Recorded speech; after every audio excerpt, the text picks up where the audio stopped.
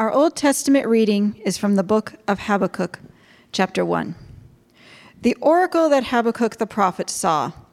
O Lord, how long shall I cry for help, and you will not hear, or cry to you, violence, and you will not save? Why do you make me see iniquity, and why do you idly look at wrong? Destruction and violence are before me. Strife and contention arise. So the law is paralyzed, and justice never goes forth. For the wicked surround the righteous, so justice goes forth perverted. Look among the nations and see. Wonder and be astounded, for I am doing a work in your days that you would not believe if told. For behold, I am raising up the Chaldeans, that bitter and hasty nation, who march through the breadth of the earth to seize dwellings not their own. They are dreaded and fearsome. Their justice and dignity go forth from themselves. Their horses are swifter than leopards, more fierce than the evening wolves. Their horsemen press proudly on. Their horsemen come from afar. They fly like an eagle, swift to devour. They all come for violence, all their faces forward. They gather captives like sand. At kings they scoff, and at rulers they laugh. They laugh at every fortress, for they pile up earth and take it. Then they sweep by like the wind and go on, guilty men, whose own might is their God. Are you not from everlasting, O Lord my God, my Holy One? We shall not die. O Lord, you have ordained them as a judgment, and you, O Rock, have established them for reproof. You who are of purer eyes than to see evil and cannot look at wrong, why do you idly look at traitors and remain silent when the wicked swallows up the man before the man more righteous than he? You make mankind like the fish of the sea, like crawling things that have no ruler. I will take my stand at my watchpost and station myself on the tower and look out to see what he will say to me and what I will answer concerning my complaint. And the Lord answered me, write the vision, make it plain on tablets, so that he may run who reads it. For still the vision awaits its appointed time. It hastens to the end, it will not lie. If it seems slow, wait for it. It will surely come, it will not delay. Behold, his soul is puffed up. It is not upright within him, but the righteous shall live by his faith. This is the word of the Lord. Thanks be to God. Our epistle reading is from the book of 2 Timothy, chapter 1. Paul, an apostle of Christ Jesus by the will of God, according to the promise of the life that is in Christ Jesus, to Timothy, my beloved child, grace, mercy, and peace from God the Father and Christ Jesus our Lord. I thank God whom I serve, as did my ancestors, with a clear conscience, as I remember you constantly in my prayers night and day, as I remember your tears. I long to see you, that I may be filled with joy. I am reminded of your sincere faith, a faith that dwelt first in your grandmother, Louise, and your mother, Eunice, and now, I'm sure, dwells in you as well. For this reason, I remind you to fan into flame the gift of God, which is in you through the laying on of my hands. For God gave us a spirit not of fear, but of power and love and self-control. Therefore, do not be ashamed of the testimony about our Lord, nor of me, his prisoner, but share in the suffering for the gospel by the power of God, who saved us and called us to a holy calling, not because of our works, but because of his own purpose and grace, for which he gave us in Christ Jesus before the ages began, and which now has been manifested through the appearing of our Savior, Christ Jesus, who abolished death and brought life and immortality to light through the gospel, for which I was appointed a preacher and apostle and teacher, which is why I suffer as I do. But I am not ashamed, for I know whom I have believed, and I am convinced that he is able to guard until that day which has been entrusted to me. Follow the pattern of the sound words that you have heard from me in the faith and love that are in Christ Jesus. By the Holy Spirit who dwells within us, guard the good deposit entrusted to you. This is the word of the Lord. Thanks be to God. Please rise for the reading of the gospel. Our gospel reading is from the Gospel of John, chapter 9.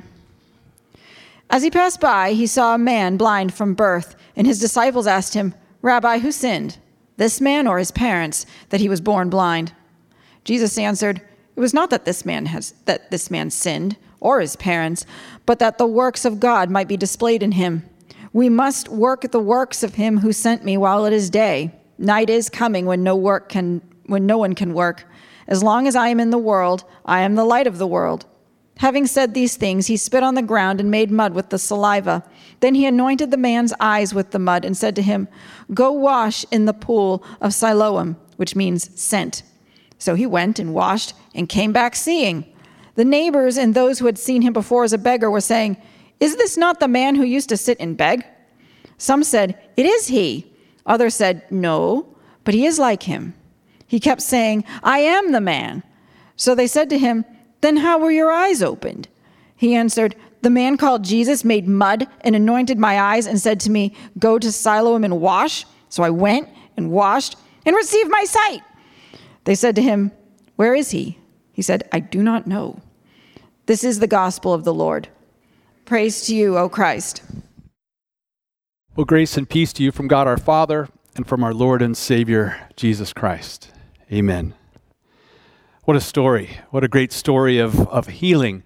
And thank you, Jen, for such a great way of reading it, really bringing it to life.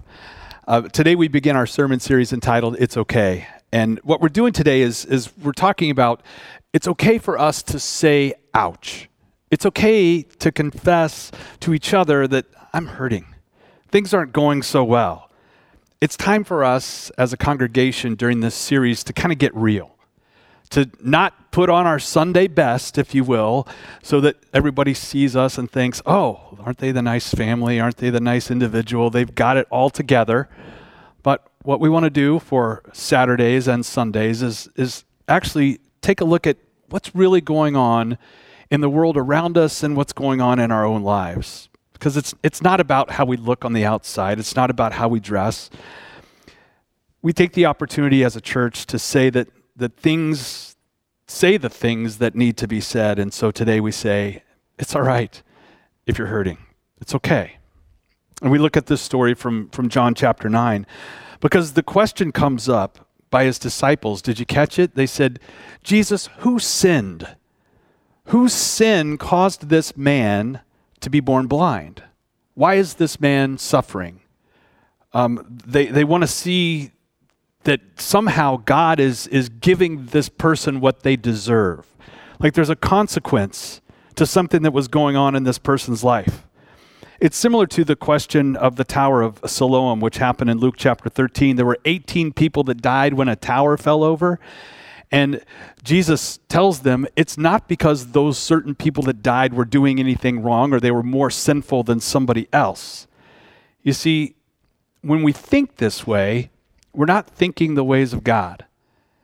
When we think things like, well, suffering is proportional to our sinfulness, that I receive the amount of pain in my life based on how much I've been walking away from God.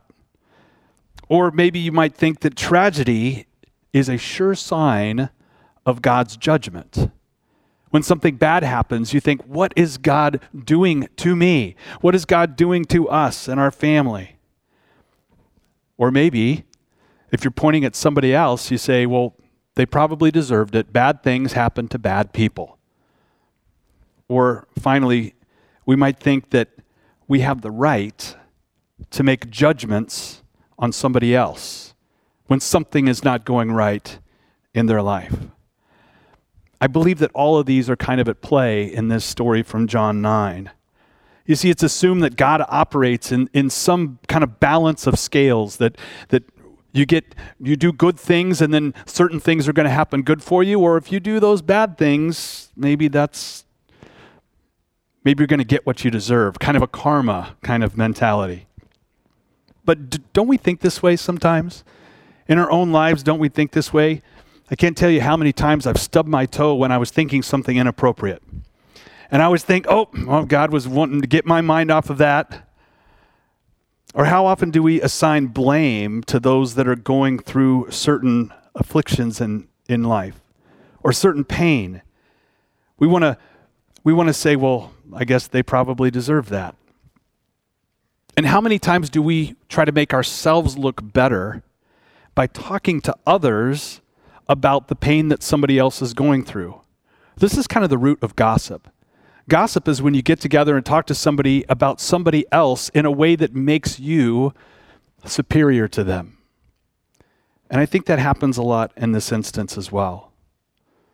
All the while, what we're trying to do is to avoid our own pain and brokenness when we're putting others down. You see, our focus for this sermon series isn't so much about what happens to others, but it's an opportunity for us to take a look at how we handle pain and brokenness in our own lives. John Ortberg tells a story of an old man who was reciting a litany of woes to his friend, things that had gone wrong in his life. He had lost his job, his house, his money, his fiancée, and his friend kept on saying, well, it could have been worse. It could have been worse. And finally, the man screams, how could it have been any worse? And his friend mutters, it could have happened to me. See, the truth is we all have challenges and struggles. Some of us are dealing with immense pain in our lives, brokenness and hurt, physically or emotionally. We are all dealing, as a community, we're dealing with the effects of COVID. We're all seeing the breakdown of families and of mental stability in people's lives. I'm dealing with the effects of long COVID physically. We all have things that show us that things are not the way they're supposed to be. There are certain things in our lives that point to the fact that there is sin in the world. Our church is dealing with this COVID thing, trying to figure out, where is everybody? How come people aren't coming back? We all have things that we're dealing with. And we can all collectively say, ouch. And we can recognize one another's pain. You may ask the question, so who caused this sin? Why am I going through this? What's happened in my life? And what's going on maybe nationally? Let's blame it on a national issue. Maybe some kind of national sin has made our country be so divided. Maybe God is sending down his judgment on the United States because of what we're going through. Or maybe the entire world is dealing with COVID. Maybe we've strayed so far away from God. And so we ask the question, who sinned? Is God punishing us for our unfaithfulness? John's very first audience, the book of John that we read from the gospel, was probably the last book, most likely the last book written in the Bible, written around 90 AD. And John was writing to an audience, to a church that was dealing with brokenness. It was dealing with a church that was trying to figure out what God was doing because they were experiencing lots of pain. They were being persecuted for their faith. There was divisions and strife about what to believe. There were divisions and strife because they could no longer worship in the temple. They had been kicked out because of their belief in the Messiah. And so long-time relationships that people had were broken. And so the church was asking the question, what did we do? Has God left us? Has he abandoned us? Is God punishing us? Well, the message from the Gospel of John is no. And the message from Jesus is no. You see, the question came to Jesus, trying to make sense of a bad situation. Jesus, who sinned? Was it this man or was it his parents? And Jesus says, no, it's neither of these. In fact, it wasn't the sin of him or his parents. This man's blindness is not a punishment. It's not a consequence of something he did. It's not a sign of God's absence. In fact, it's the opposite. The man's blindness is an opportunity to show the goodness of God, to show who God really is and how God really acts. You see, Jesus showed that God was there, and he wanted to do something about his pain, because God is a God of mercy and grace. God is working on behalf of his people. Jesus spent his ministry demonstrating the character of God. He showed that the brokenness of the world was not how things were supposed to be. Jesus revealed, with his healing and his restoration, he revealed what God was about what God was doing in a fallen world. And Jesus had said he must do the works of his Father. He must do the works of the one who had sent him, because that's what Jesus is always about. Jesus came to demonstrate and reveal the ways of our Heavenly Father. Jesus shows us the character of God. If you want to know what God is doing, how God is working, you look at Jesus. And Jesus said he was the light. It's one of the many I am statements in the book of John, and he says, I am the light. Jesus brings light to the eyes of a blind man. He couldn't see. He opens his eyes. But as is often the case in Scripture, and especially in the Gospel of John, there's more to the story. You see, the restoration of light in a physical way to his eyes points to a greater illumination of what happens as Jesus reveals and shows this man the Father. He opens his spiritual eyes. You see, Jesus has come to heal spiritual blindness. The man in the story had his physical eyes open, and later on, he comes to believe in Jesus as the Savior. And through his Holy Spirit, Jesus continues to open eyes today, and he has opened our eyes to see Jesus as our Savior. We can see the Father. Jesus came to reveal his ways. Not only do we see God working through the healing process that happens, but we will later see Jesus working on behalf of the brokenness of this world in another way. You see, the truth is the idea that sin requires a punishment, it's true. A debt must be paid because the law has been broken. And Jesus does something about that. You see, the punishment that's due to each one of us because of our sin was heaped upon Jesus. And it was paid on the cross. In Jesus, everything about sin was spoken over. Through Jesus, all of our sin was taken away as far as the east is from the west. And so John's message and Jesus' message is for us today as well. God hasn't left us in the midst of our pain and our brokenness. He hasn't abandoned us in our isolation. And God isn't punishing you for your sin. We must realize the difference between punishment and consequences. All of our actions have consequences. If you continually take drugs, it's going to have an effect on you. If you continually drink too much or smoke or whatever it is, bad habits that we have, it's going to have an effect on us. Those are consequences, but you're not being punished for your sin. Those are just a reality of our world. Because the choices we make have a real impact on our lives and on other people's lives. In a broken world, some of those consequences can be pretty severe. But there's no situation that God is getting you for something that you've done to one degree or another. You see, the reality of our world is that we live in a broken creation. And our pain is not punishment for our sin, but it is a result of sin. It's the original sin of Adam and Eve, thinking that they could go their own way from God, which sent the world spinning out of control. It's all around us. We see it. It's inside of us. We can't escape it this side of eternity. We'll always feel the effects of sin in one way or another, in one degree until Jesus comes back. But this is the gospel message. This is the good news. This is what Jesus came to reveal. Even in the midst of our pain and our suffering, God shows up. Jesus came in the flesh to experience our pain, and he came to overcome the effects of sin by his death and his resurrection. He showed what a restored creation really looks like. Blind see and lame walk and dead rise. And we can pray boldly in this life that God would do that in our lives, and God can and he does do miracles today. God can use our pain also to reveal his goodness and mercy. We're never promised that God will always heal today and do it for us now and in our time and in our desired fashion. There is a danger in making promises for God that he never made. Can God heal now? Absolutely. Does he sometimes? Absolutely.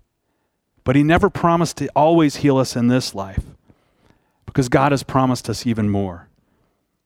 He's promised to always be with you. The Lord is near to us. The Lord is near to the brokenhearted.